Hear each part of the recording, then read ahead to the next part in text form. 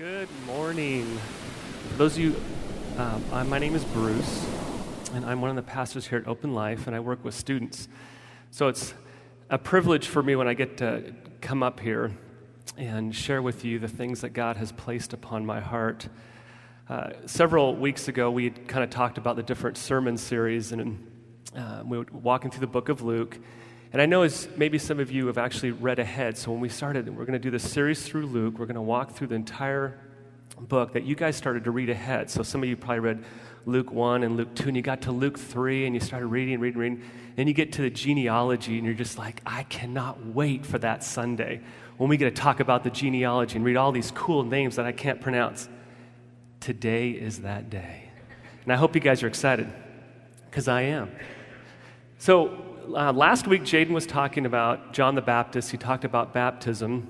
And so now we're gonna kick right into it. I'm going to start right away. We're going to be in Luke chapter 3, starting with verse 21.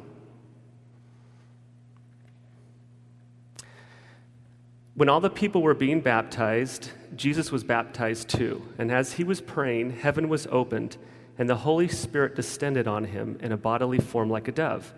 And a voice came from heaven, "You are my Son, whom I love. With you I am well pleased." Now, the neat thing about not having to do a talk every single week is I got a lot of time to think and pray. And when I work, I was just like pondering stuff. And I was using that really cool churchy term. I was meditating. And just, first of all, I was reading this, and I'm like, okay, so John the Baptist is baptizing people, and then Jesus goes to be baptized. And I know baptism, the way it's explained is it's an outward expression of an inward decision, that you're making an outward expression that I'm accepting Jesus in my life and I want to follow him.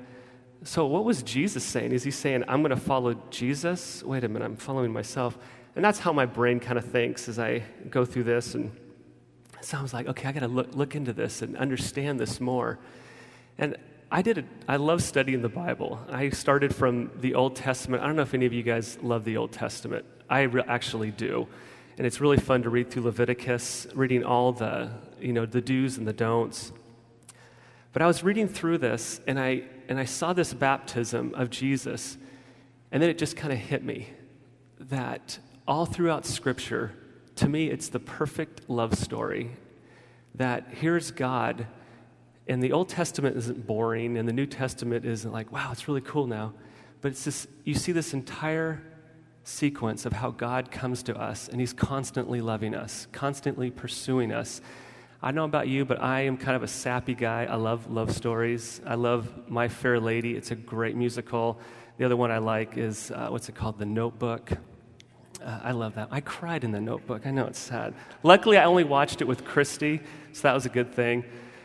But I love those love stories. And as I started to read and think about this passage of Scripture, I just thought, this is, to me, an amazing story of how God loves us. So Jesus, why did he get baptized? And I was thinking about it, and like, Jesus is about to start his ministry.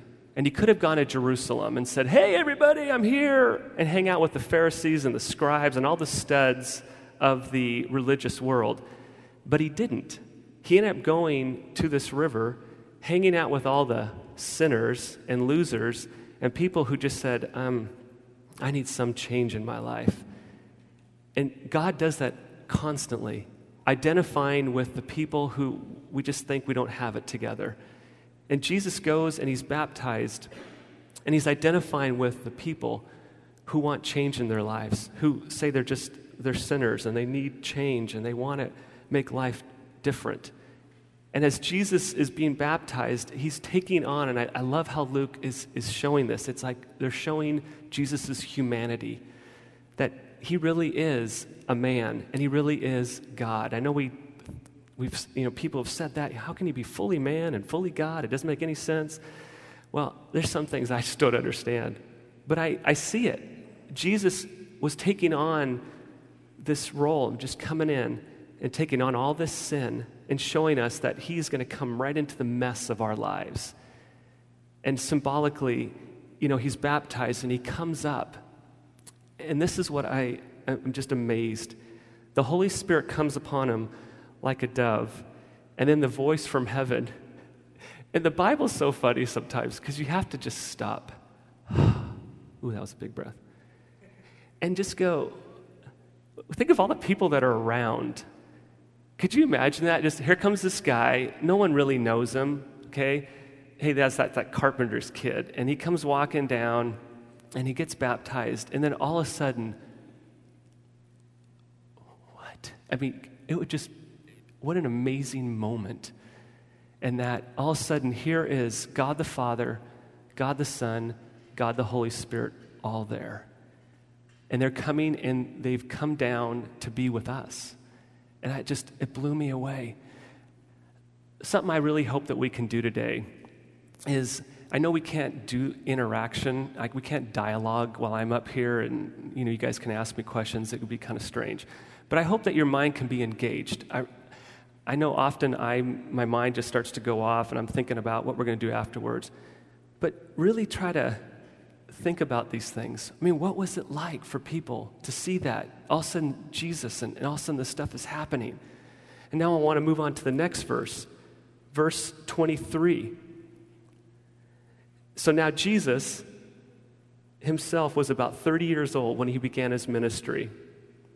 He was the son, so it was thought, of Joseph. It just seems random, like Jesus is 30, big whoop, starts his ministry. Well, then I started going back. And again, you see how God is just consistent over time. You see, it was tradition in the Jewish culture that around 30 is when guys kind of step up. It's kind of their time to take on their role as being a leader, finding some type of work. Well, the scribes, the Pharisees, the priests, that's when they also took on that role of being a priest or a pastor or working in the church was around 30 years old. I also looked up some guys you may know. Joseph, Joseph became his political leader at the age of 30. David became king at the age of 30. Ezekiel, who was a prophet in the Old Testament, he started his priestly prophetic ministry at 30. And John the Baptist was also 30. And you can keep going back. It was that God takes on the things that we do in our lives. There's a tradition of, hey, people start at 30, and that's what God did.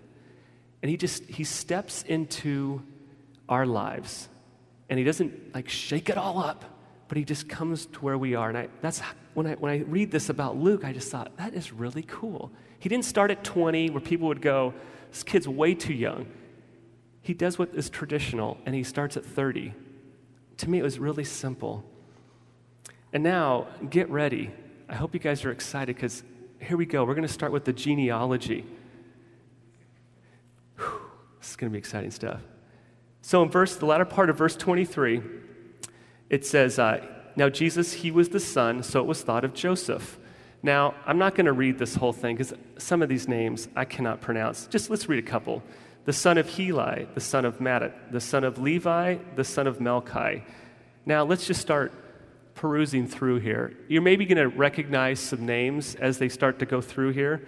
You'll recognize there's Joshua in verse 29. You work your way down. Verse 30, there's Joseph. Verse 31, you see David, King David.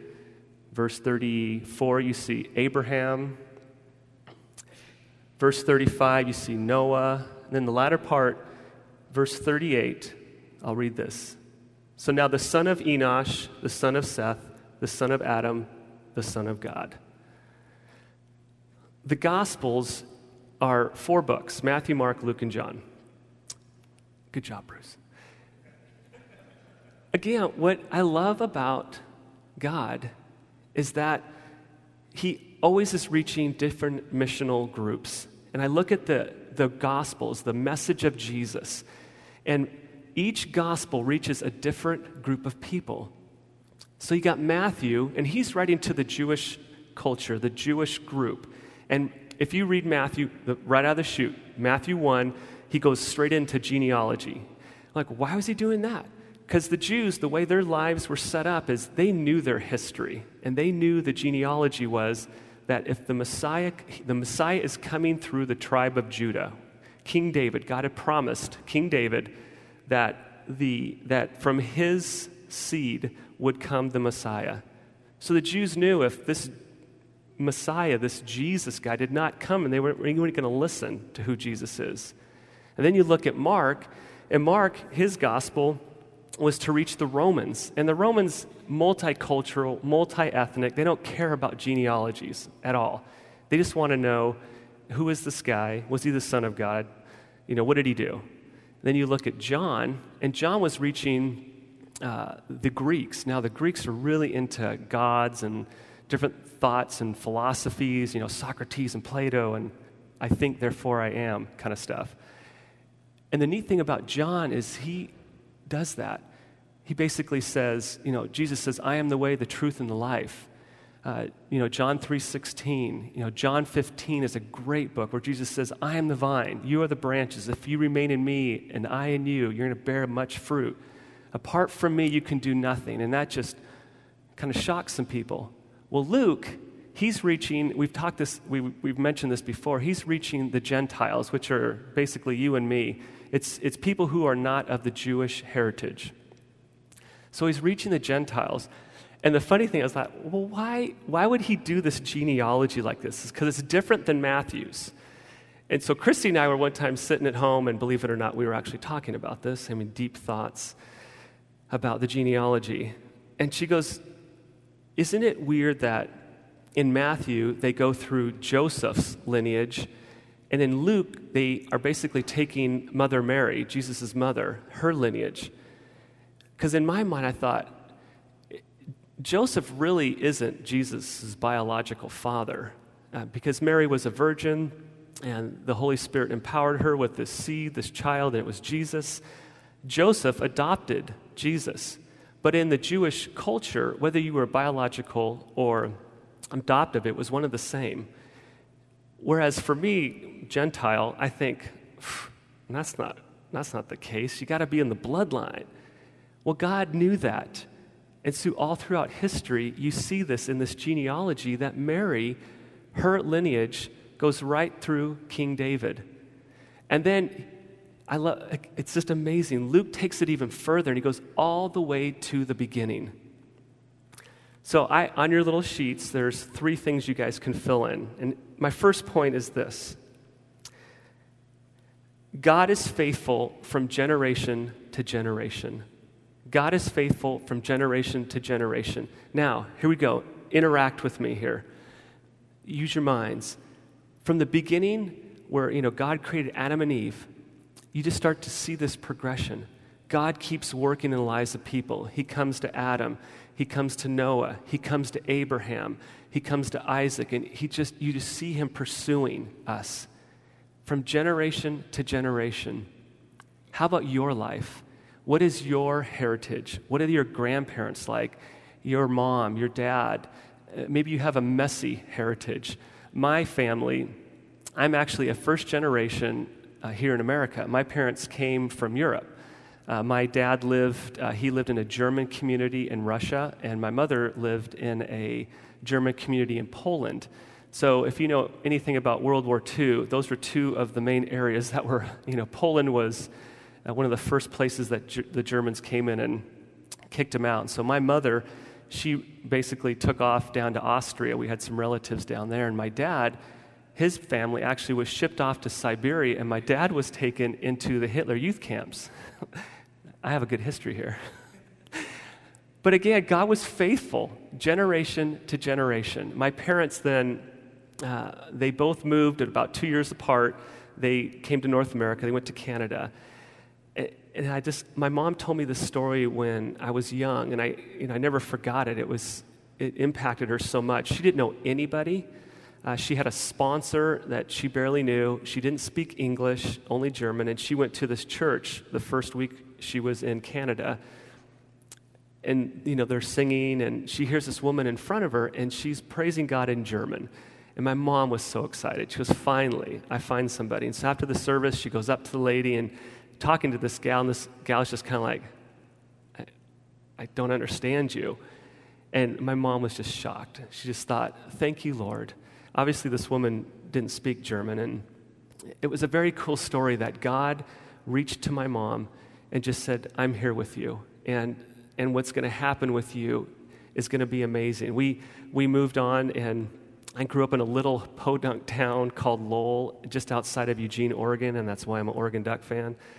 But it was this, we had a farm. We had cows and chickens, and I can't stand animals now because of that. But I just have the funniest stories of just generational, how God just took us. And now, my two brothers, we're all pastors at churches. And it's a cool heritage, how God just kept working in our lives. The next one, number 2 point, is if, this is what I love. As I'm reading through this, I went back to Matthew, and I started reading through Matthew's genealogy. And I hope one day you guys can do this, and maybe you have actually done this. But Jesus, he joined a messy family. Now, again, back to my life in Lowell, Oregon, and the mascot was the Lowell Red Devils. It was kind of weird. They had this huge red devil on the back of their gym. My mom hated it. But I would, work out, and our church was in that area. It was a great country church. Pastor Newt, he was our guy. And so we'd show up on Sunday mornings, and we had those great felt boards. I don't know if you guys have any clue what I'm talking about, but the Sunday school gal would have these little cute little things that would stick on the felt board, and we'd do a story about Daniel in the lion's den, or King David, or David and Goliath. Or you do, Abraham, it was about sacrifice Isaac, and they'd stick it up there. And they were heroes. I walk out of church, and I'm like, man, David, woohoo, David, mighty man. David was one of the greatest warriors, and he did all the cool things.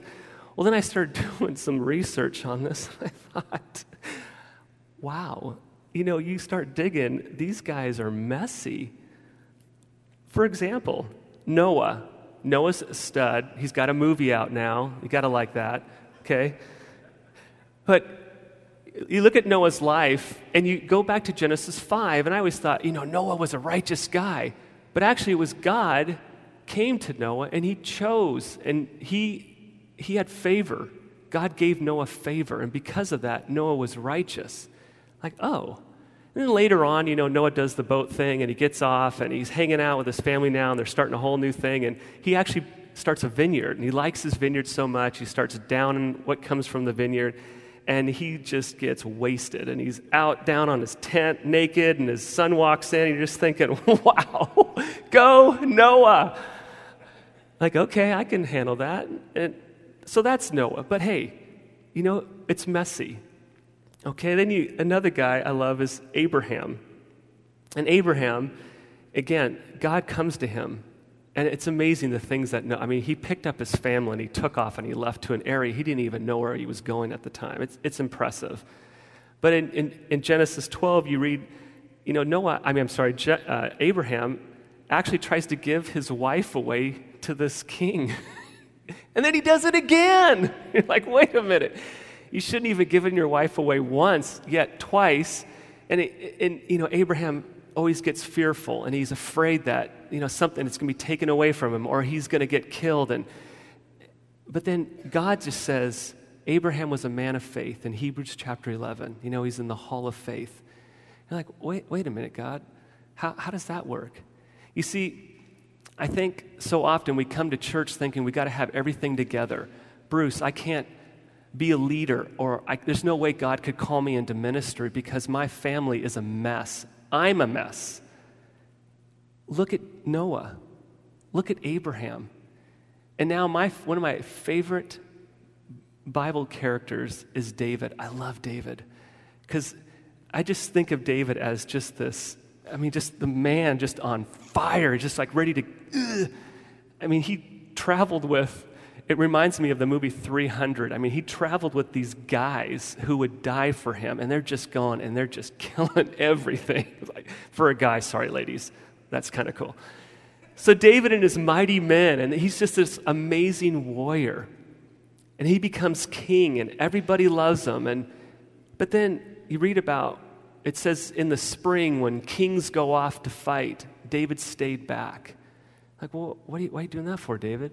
And he's, one day he's up on his rooftop at night reading the newspaper, and he sees this naked gal, and he's like, And he calls for her, and next thing you know, he sleeps with Bathsheba, and she gets pregnant, and then he tries to connive this whole idea. I'm going to go get her husband, Uriah, who is fighting for David, by the way, one of his mighty soldiers. And he tries to figure out a way, and it doesn't work, and he ends up sending Uriah to the front, and the guy gets killed. I mean, it was a master plan by David. He knew what he was doing. He killed this guy, basically, and you're thinking, that's a man after God's own heart? And I'm not trying to rip on these guys. I just want to share reality, because look what God does. He doesn't see David as this loser kind of guy. He sees him as this mighty man, a man of God. He sees Abraham as a man of faith, Noah as this man who redeemed this land. That's how God sees us. And again, I love how Jesus comes into this mess of a generation, of his lineage. It's a mess, but yet God just uses it and empowers. It empowers me to know that, okay, I know I'm a mess up, Lord, but I know that you can empower me and you can use me in ways I never thought I could be used.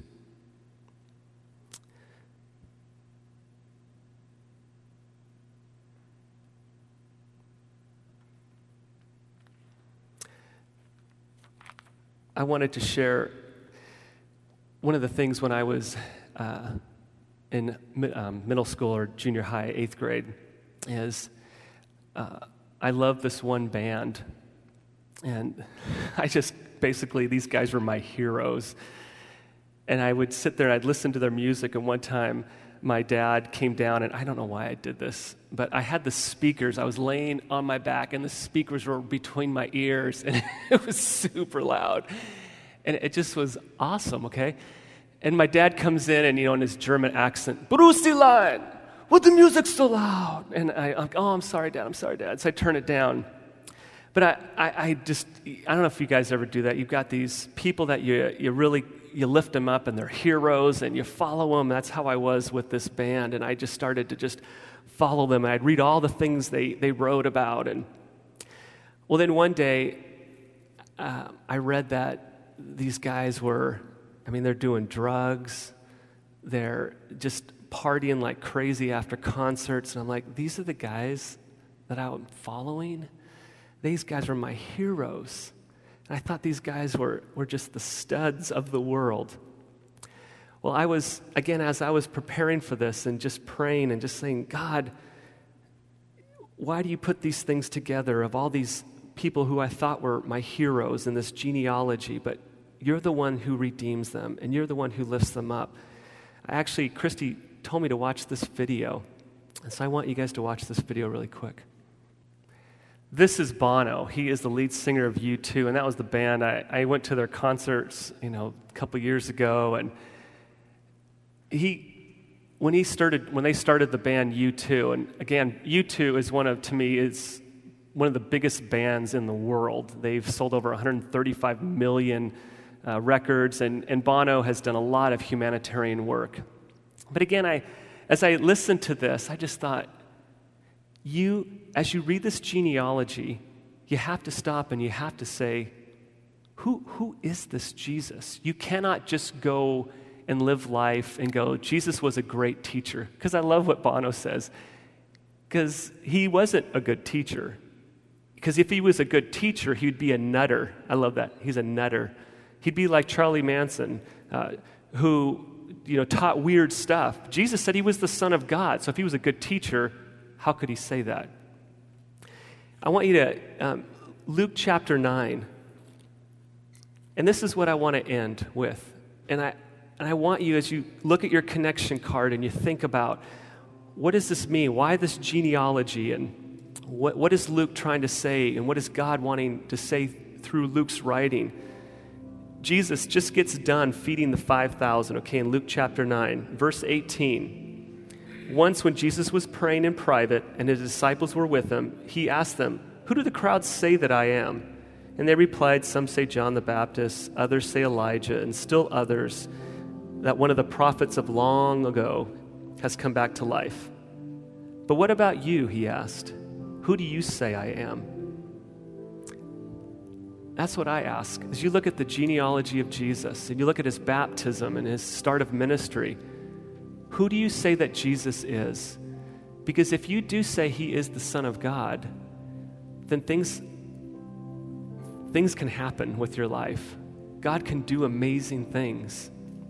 You know, if you in your handout, there's a little promo for the Easter service.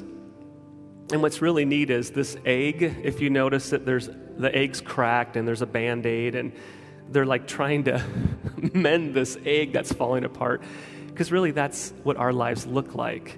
That's who we are. And we try get our Easter outfits and, you know, maybe bring friends to Easter service, and we want to look perfect. But let's just come to that reality. We're messy. And Jesus was from that messy family because he knew that we're messy people. And if we accept him, he'll take our mess wherever we are. And he's going to change it. And I really hope today that you can sometimes that simple check, or just maybe you want to write something on that connection card. Bruce, I don't know what it is, what I need to do, but I want to do it. And it starts today. I hope you can do that.